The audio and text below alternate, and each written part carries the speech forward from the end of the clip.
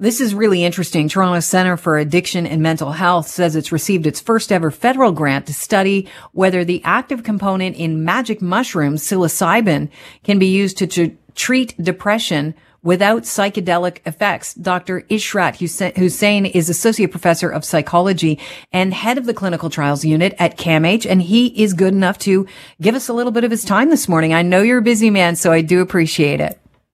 Thank you for having me, Kelly. How long has this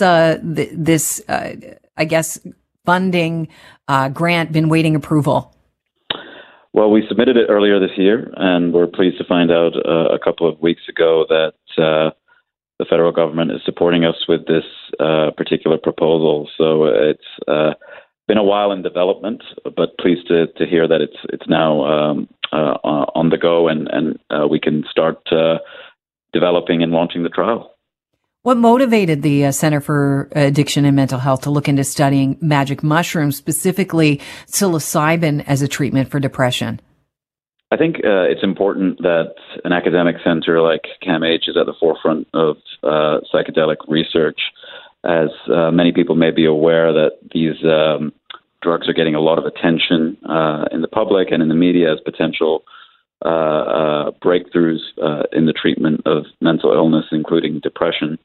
But what we really want to do is understand how these drugs work, how we could scale them up if they do work, and whether they're safe for individuals with mental illness. So the sort of motivation for this particular work was trying to add to the evidence base that psychedelics like psilocybin are effective and safe, and also how they could potentially be scaled up, because at the moment, when you administer these drugs, they require quite a lot of resource and intensive psychological support during the treatment. Is that because of the psychoactive ingredient? Absolutely, yeah. In an active dose of psilocybin, the psychoactive or the psychedelic trip, as it's commonly referred to, lasts up to 8 hours. Wow. Which means that a patient needs to be supported for that entire time by two trained therapists, and that can be quite resource intensive. And then if it is effective, how do we then sort of implement that into the healthcare system and on a wider scale? So we're trying to test whether you actually need that psychedelic effect to have the therapeutic benefits. And although it's such an important question, there's no study that we're aware of as yet that's looked to answer it. Okay, so how will your study be, structured, and how will it look to answer that? So it's an innovative clinical trial. It's what's called a double dummy study. And what we're going to do is, what's unique about it is that we're actually going to confirm the effectiveness of psilocybin alone, because we're going to compare it to what's called a placebo or an inactive drug. But we're also going to look at psilocybin in combination with a commonly prescribed drug in mental illness that actually blocks psychedelic effects. And this is a drug that's routinely available. And we're going to give it prior to giving a group of people the psilocybin, which will then allow us to compare the effectiveness in each group to see, how they differ in terms of with or without that psychedelic effect. I guess the best outcome would be if you found positive results within both of those groups, the one with the blocker and without the blocker, because then people could choose how they would like to get their treatment.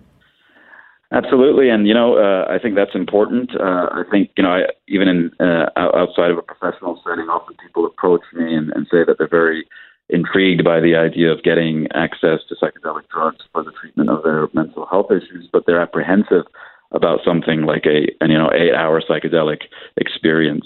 So this may be a way to increase social acceptance, and above all, also increase access and scalability on a broader scale in our health service. So that would be a great outcome if we're able to show that, and if we're able to confirm it in further studies. Yeah, tell me about it. How long would the treatment last for each person? It's an 8-hour trip, so each dose would last about 8 hours, but how long does the clinical study go for? So, like any clinical trial, particularly trials of psychedelic drugs, they're intricate, complex. We're dealing with a controlled substance, vulnerable populations. We want to make sure that we're doing the science robustly and are following all the sort of required steps to ensure that. We've given ourselves a 3-year timeline for this particular study, which would allow us time to set up everything appropriately, recruit the right population, and then administer the treatment.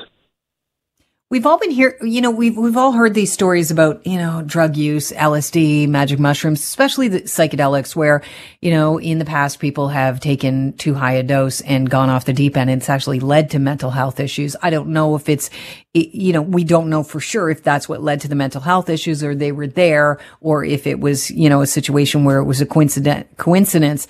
But how much of a worry is that? I think it's a reasonable concern, and I don't think these particular types of drugs are a panacea or a one-size-fits-all approach for people with mental health conditions or anybody.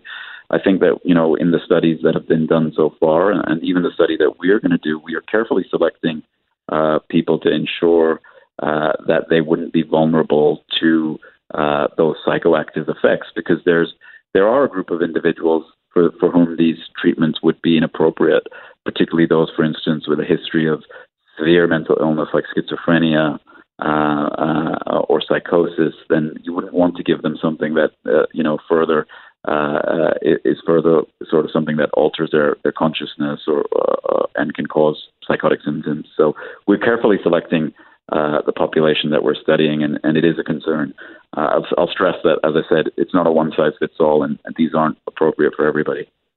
Dr. Hussain, I was doing a little research before our conversation, and I heard that you mentioned in the past that people, specifically young people, have started to self-medicate with microdoses. Now, a lot of people are familiar with microdoses. Can you expand on what you've been seeing when it comes to psilocybin use? Yeah, I think, there's this internet subculture that's kind of developed and led to this practice of microdosing, whereby particularly younger folks are microdosing either LSD or psilocybin in an attempt to enhance their cognitive function or psychological well-being. But actually the evidence that microdosing any psychedelic has mental health benefits is very, very weak. And in fact, there's been no published study in people with a diagnosed mental health condition of microdosing. So it's something that we see in our clinical practice. I work in the CAMH emergency department. I've seen people come in with quite severe mental illness, and you learn that they have been self-medicating with these psychoactive substances like psilocybin. So it's very important that people don't seek out these drugs themselves, try and self-medicate, and always approach a health professional, because, as I said, they're not for everybody. Right. Obviously, your clinical trial is going to be, everything is going to be well measured. But if you're dealing with people microdosing and they're actually using specifically the physical magic mushroom, it'd be pretty hard to figure out the dose.